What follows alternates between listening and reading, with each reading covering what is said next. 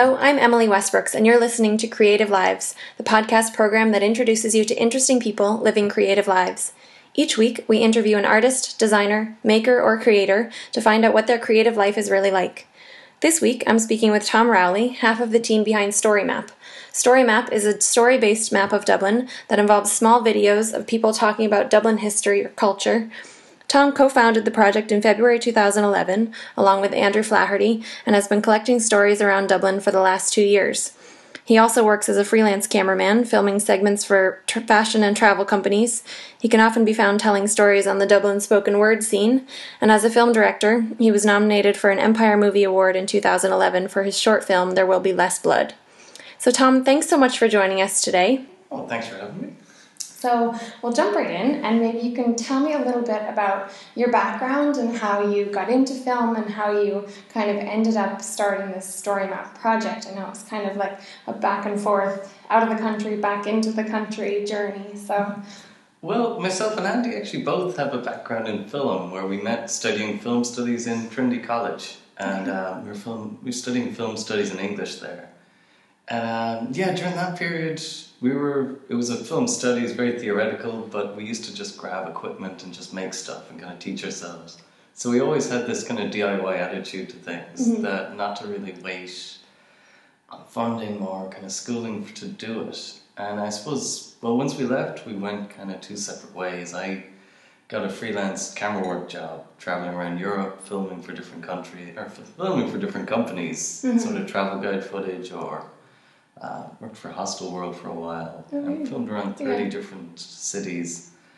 And it was kind of, just spent a long time doing that, and came back and started working and doing fashion stuff here. Okay. So it kind of, I was in the middle of doing that, and Andy had gone away to London, where he'd been working, doing sound and also doing kind of script work. So we both came back at roughly the same time to Dublin, and we're both really at a loss as to what to do. And it was really where the recession was kind of absolutely just walloping. I guess it was 2011. Okay. I suppose, about 2.5 years ago now. So the recession was in full swing by then. Yeah, I remember when we were starting Storymap, we used to just see the headlines every day would just get worse and worse and worse. I think we launched actually February 2012, and on the day we launched, I think the papers called it like the Day of Shame, I think was the name of the day. Papers came up for that day. Oh no. Because it was the day that the minimum wage got dropped by €1 or something like that. Yeah. There was some...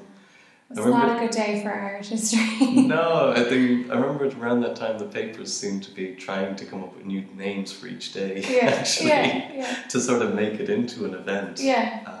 To make the recession into a story. But I suppose there were lots of reasons coming back why we decided to start Storymap. There were lots of different things that were kind of boiling down for both of us. I kind of, from traveling around filming travel guides, I always used to get struck by how frustrating it would be to be in a different city without being able to access the actual local culture, or how many people I'd meet who'd be so adamant that they're not tourists, and you'd meet some who'd be very annoying. They'd be kind of, really pretentious, kind of Jack Kerouac fans or something. They'd say that they're not, they're travelers or something, or they're authentic and everything. They're on a journey, they're not on a trip. Yeah, exactly. And it's become so much that actually I couldn't really remember meeting anyone who actually wanted to be a tourist. You know, everyone felt they were unique and all that. Yeah. Which, I mean, I'm being really cynical here. But that was kind of part of it, that frustration of trying to get a local experience but not really being able to, and also that, as a tourist you're just given one package of this is a city, whereas there's not much flexibility to kind of go your own way. So when I came back, I remember I wanted to start up a walking tour thing whereby you'd only be told personal stories at each stop. And at the same time, Andy wanted to start up like a a YouTube channel where people would just video and upload their own stories, called What's the Story? Because at the time, another element was just that there were loads of spoken word events popping up around town. There was one, Milk and Cookies, which I used to go and perform stories at. Oh, really? Yeah, actually that was kind of, well, partly from just travelling, a lot of kind of different things would occur, and every time I'd come back, people would say, God, what happened? And I'd have to tell a few stories of something that happened. Like what kind of stories would you tell there? Oh, gosh, now. I'm trying to think of one that I can talk about. That's appropriate for it. Yeah, well, they were normally, I mean, yeah, I'd end up doing something silly like chasing a girl in, I don't know, Marrakesh, I remember, and then that would lead on to like a different adventure somewhere else, and then stuff like that, or just funny kind of odd anecdotes. Yeah. So you have a real passion for stories anyway. Yeah, I really got to actually enjoy that idea. And it really, when I came back, I saw this, Milk and Cookies had just started, which I was really amazed that there were these crowds of like 200 or 300 at these events that were like, I always thought of it as being very old, but there were all these people who were main age was about 20, 23, range. So it was really surprising to see that kind of youthful sort of interest in it. And I became like a regular storyteller there. Oh, really? And we got to know like a lot of the different people who were around that scene, and a lot of that was kind of kicking off in Dublin. Especially actually with poetry, spoken word, there's a lot of places that have started doing nights, and there's a really interesting energy about it in the city. So I guess, anyway, Andy was kind of, wanted to tap into that to do a YouTube channel. I was working on doing this kind of walking tour thing, and then we chatted and kind of came up with, as a compromise as a new idea that fitted them all together, Storymap. The idea that we could use our film skills, tap into storytelling as a really kind of direct art form, and also launch people who arrived in the city in their locality, really. Yeah. Well, that's exciting. That's very exciting. So, you started Storymap, and how was it exactly that you started with the first stories? What were your first stories, and how did you find them to start?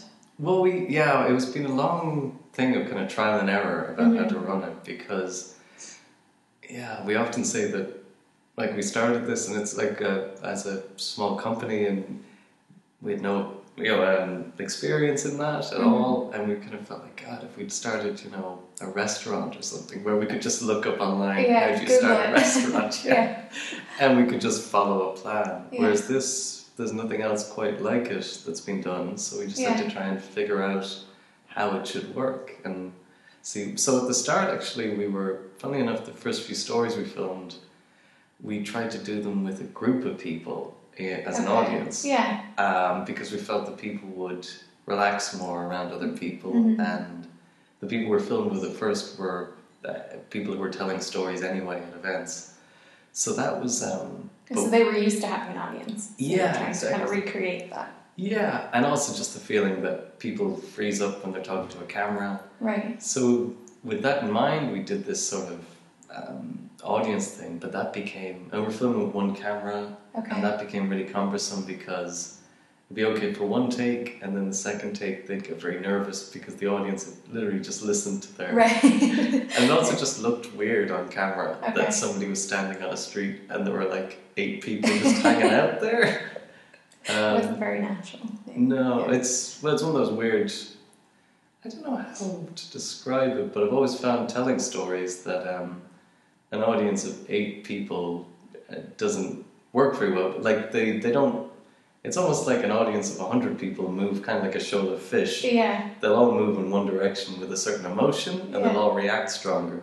Whereas an audience of 8 people, they're more aware of themselves as individuals, and they don't react at all. They just they're just very nervous. Yeah. So that was kind of a problem. So we quickly ditched that after the first 3 stories and just decided to... we decided instead to just film straight to camera, but with somebody behind the camera to nod along to the story. Yeah. So that they have somebody to look at. Yeah. So there are 2 people usually. Yeah. One behind the camera to be the sounding board for the person who's talking, and then one who's doing the filming as well. Oh, well, there's 3 people for each. Like one boom, one behind the camera who also checks on the camera, and then a second camera who shoots from the side, just so we have stuff to cut around, so we can... Basically, when we film, we tend to do like a long version of the story first, and then we do a short version. And in editing then, using the two angles, we can just sort of snip them together so that almost like a fast forward and slow down button. So that if we need the story to go faster, we can. Yeah.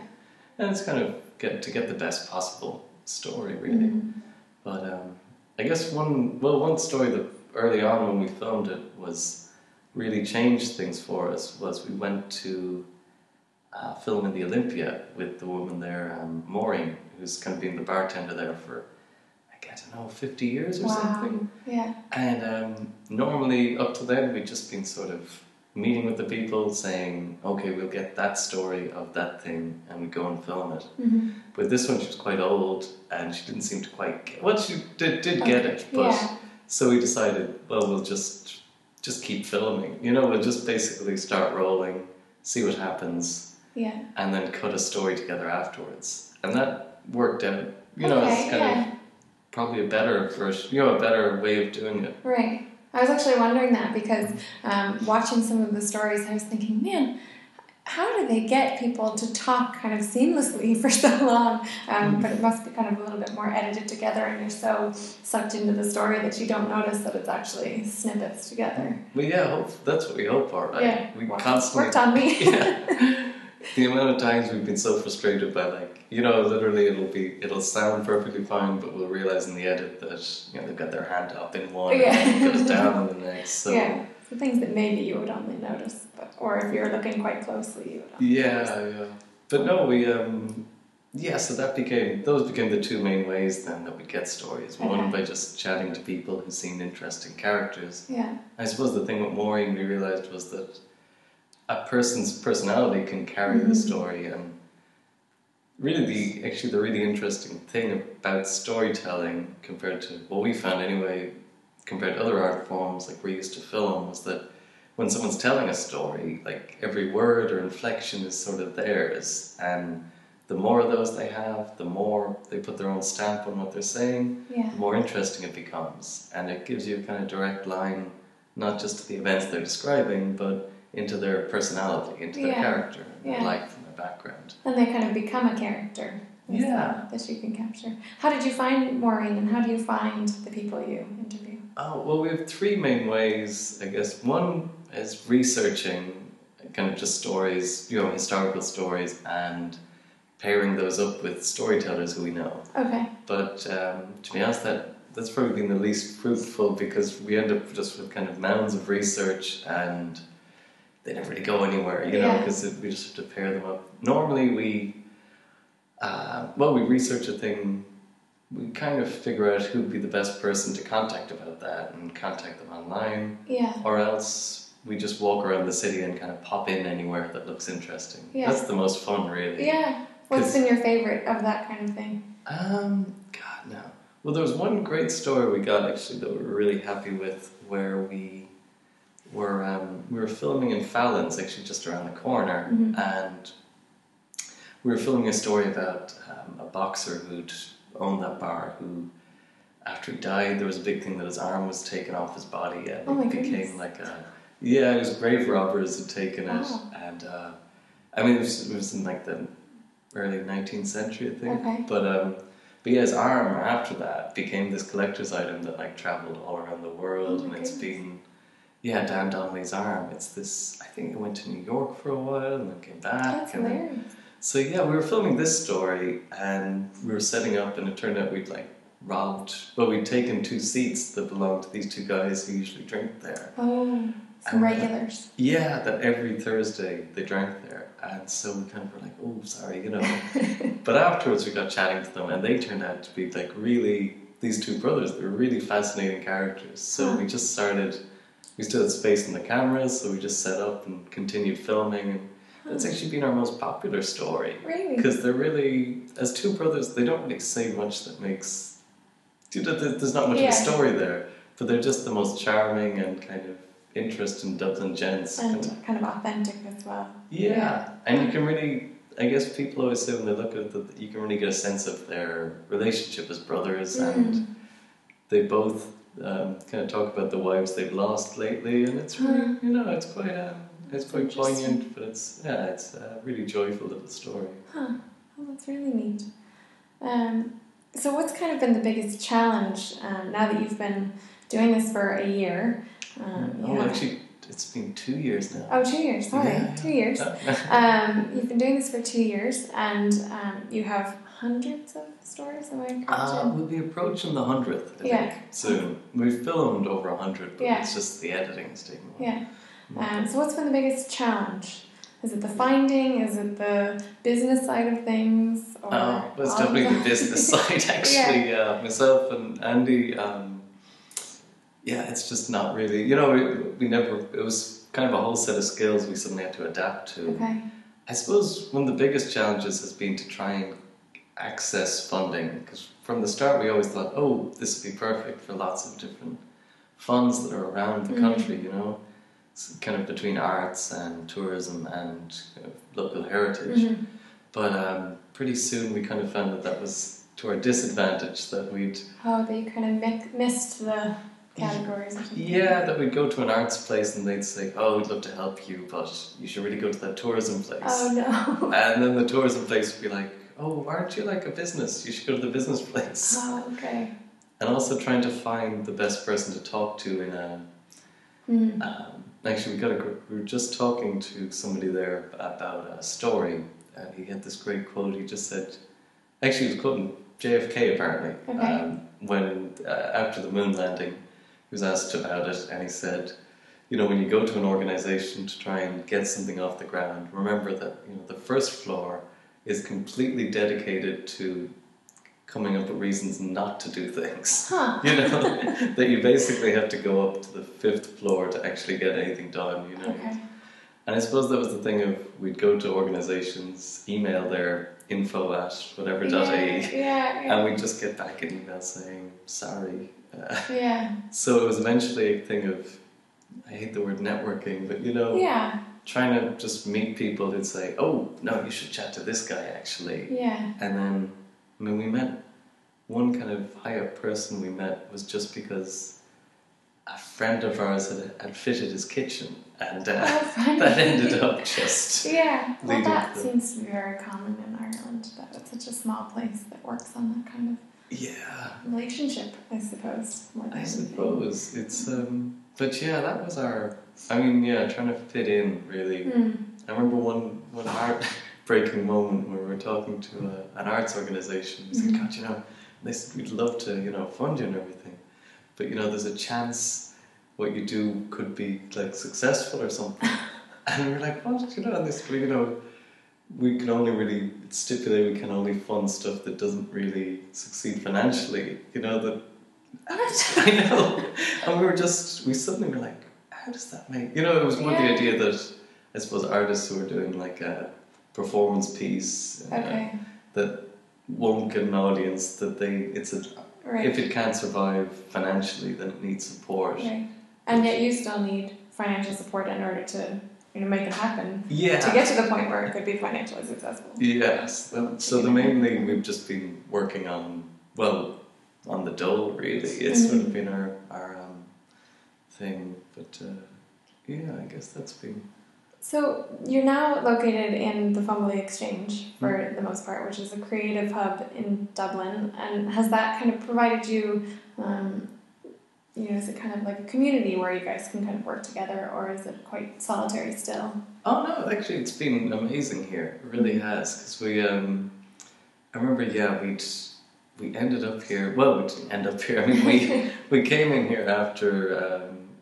We'd both been forced to move out of town for a short period of time, and it was like we were just trying to figure out how we were going to keep Storymap working if we weren't in the city, And but we came in and chatted to George here, who runs the Fumbly Exchange, and she was just really the most kind of enthusiastic and optimistic person, and she really got the idea instantly, and just said, well, great, I can see.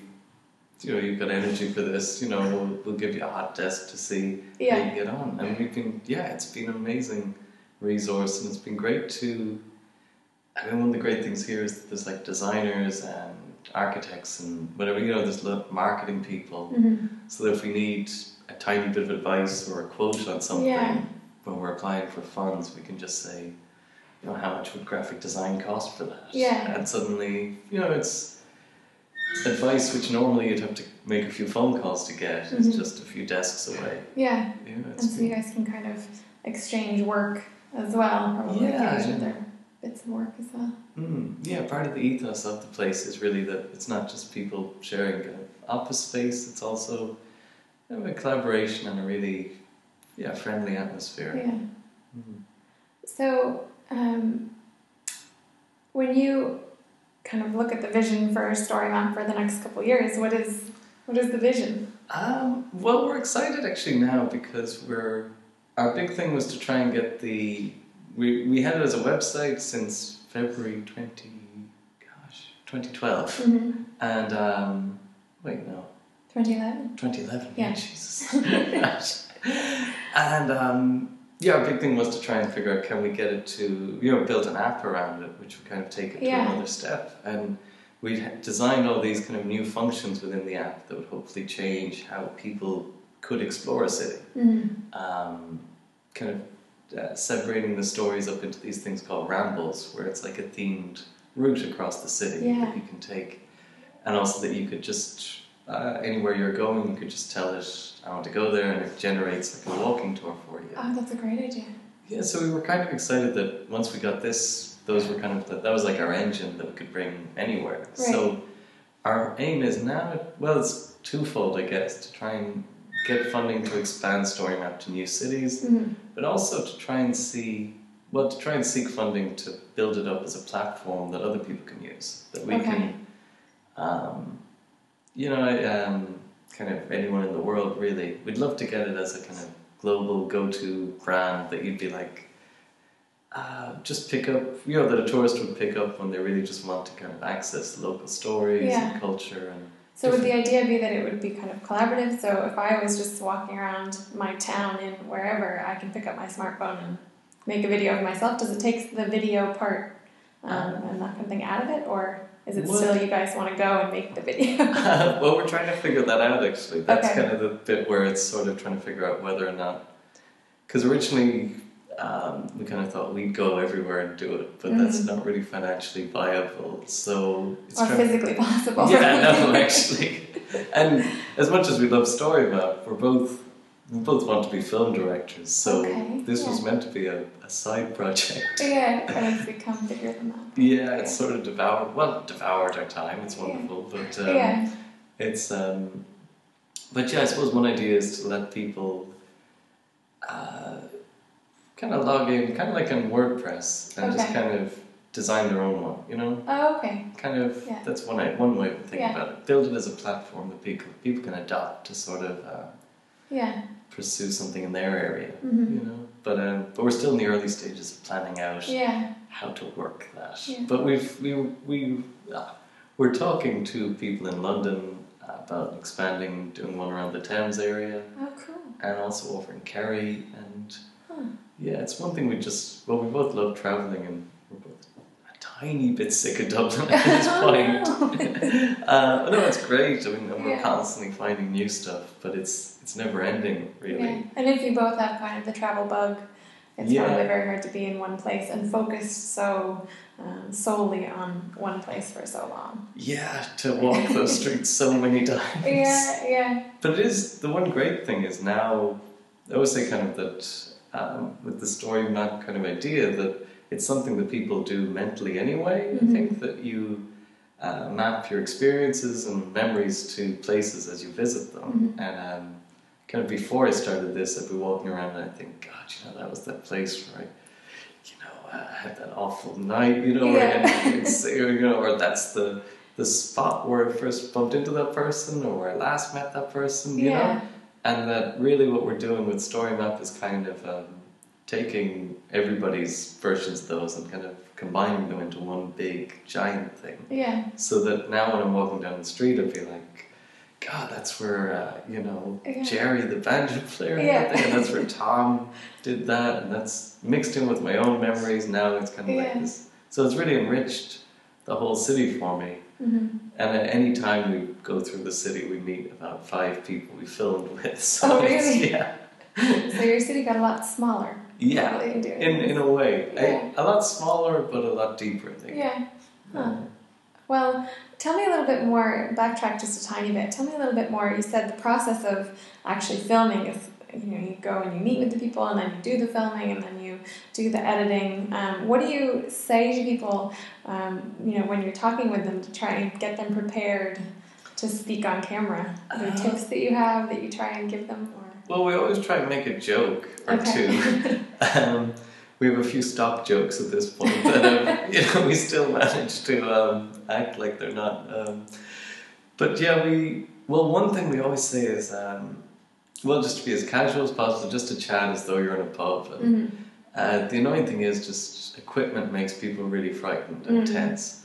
But really, one of the main problems we have is with historical stories. At the start, we had this big problem of people would they'd just read you like a Wikipedia article about that instant, Yeah. I mean, they'd know a lot more than that, but it would feel like that. It would be, in 1909, this man was born, he went to school in this place, he went there, and that happened. And there was no actual story, it was just a very long list of facts.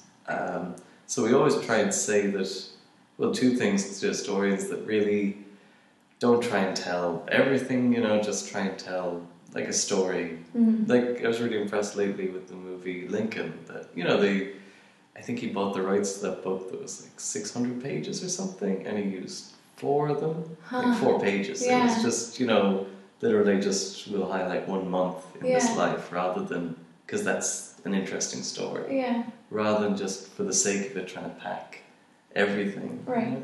So we always try and say, just find a good story. Don't try and tell everything about it. Okay. But also just, a few things to whet people's appetites, rather than, the encyclopedia. Exactly. Yeah. And to chat like casually, because sometimes people break into what they think is the right voice. The rhythm of their speech completely goes, and they're not real people anymore.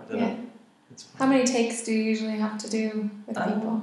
Usually it's about 3, actually. And usually it's sort of the first one we go through, and then second one we'd probably go just a bit, we usually shorten the second one, or if there's some kind of structural change to the story, we might see that, just say revealing something that maybe, if we might say maybe wait till the end to reveal that, and then kind of build up the tension more. And stuff like that. And then the third go will just really, just kind of, hopefully by that stage they're more relaxed and just see kind of what comes out, really. Yeah, the magic take at the end. Yeah. Some bonus material. Exactly. But I always hate leaving a place without enough material, because you always feel like if it only takes another 5 minutes to get, it'll save you about half an hour in the editing room. Probably. Pulling your hair out, Yeah, if you can help them to edit for you almost. Yeah, exactly. Like kind of edit in advance in your head and kind of, That's interesting that you go into a story kind of with that hat on. I, of course, not being a film person, would be looking at it from the outside thinking you're just waiting for them to say what it is they're going to say and then hope you can kind of create something from that. But it is actually probably a little bit more directing and helping them shape the... So they get the most out of it, maybe. Well, and we normally meet beforehand to kind of chat, and we sort of figure out, based on that, what the interesting story is, or stories, and trying to see what angle it is on it. Do you ever chat with people and maybe you think the story is over here and they think the story is another part of it and they kind of won't let go of it? Did you ever have that? Yeah, sometimes, alright. People will... people will insist on, especially if they have a certain pet peeve or something. Okay. They'll kind of bring that up and be like, right, it's funny, there was one story we filmed actually where we were chatting to Fusco's, the chipper on Mead Street, which is a great spot, but the guy, Filippo, who works there, is a real gent, lovely guy. Yeah. He's Italian, he moved over, and we were chatting to him for ages, and he was explaining for a long time about how he couldn't find a B-day in Dublin, And we were like, and he was really interested in this. Yeah. And then what's a bidet? They have them in France beside the toilet. They kind of bidet. Bidet, sorry, yeah. Okay. And he was really focused on that. Yeah, and then suddenly he mentioned, and then as an aside, we're just like, he suddenly mentioned that he's like a martial arts champion, and he trains people above the store, and he was once like the champion of Europe, and he'd found 6 guys robbing the place one time, and he had like a 80-minute fight with them. Yeah. In which, he said the whole floor was just covered in blood by the end. It was mad. Oh my goodness. But for him, the other story was far more fascinating. Oh, that's right. Huh. Yeah. So sometimes it is a case of just, kind of getting them to refocus. I think we filmed and he still told us the other story, but we just... edited it out. Yeah, we sort of cut around it. Yeah. Well, cool. Well, thanks so much for chatting with me, and thank you for sharing your story about Storymap. Oh, thanks. You can find Storymap at storymap.ie, and there's an app you can find in the iTunes store as well. Mm-hmm. Great. Thanks very much, Tom. Thanks, Emily.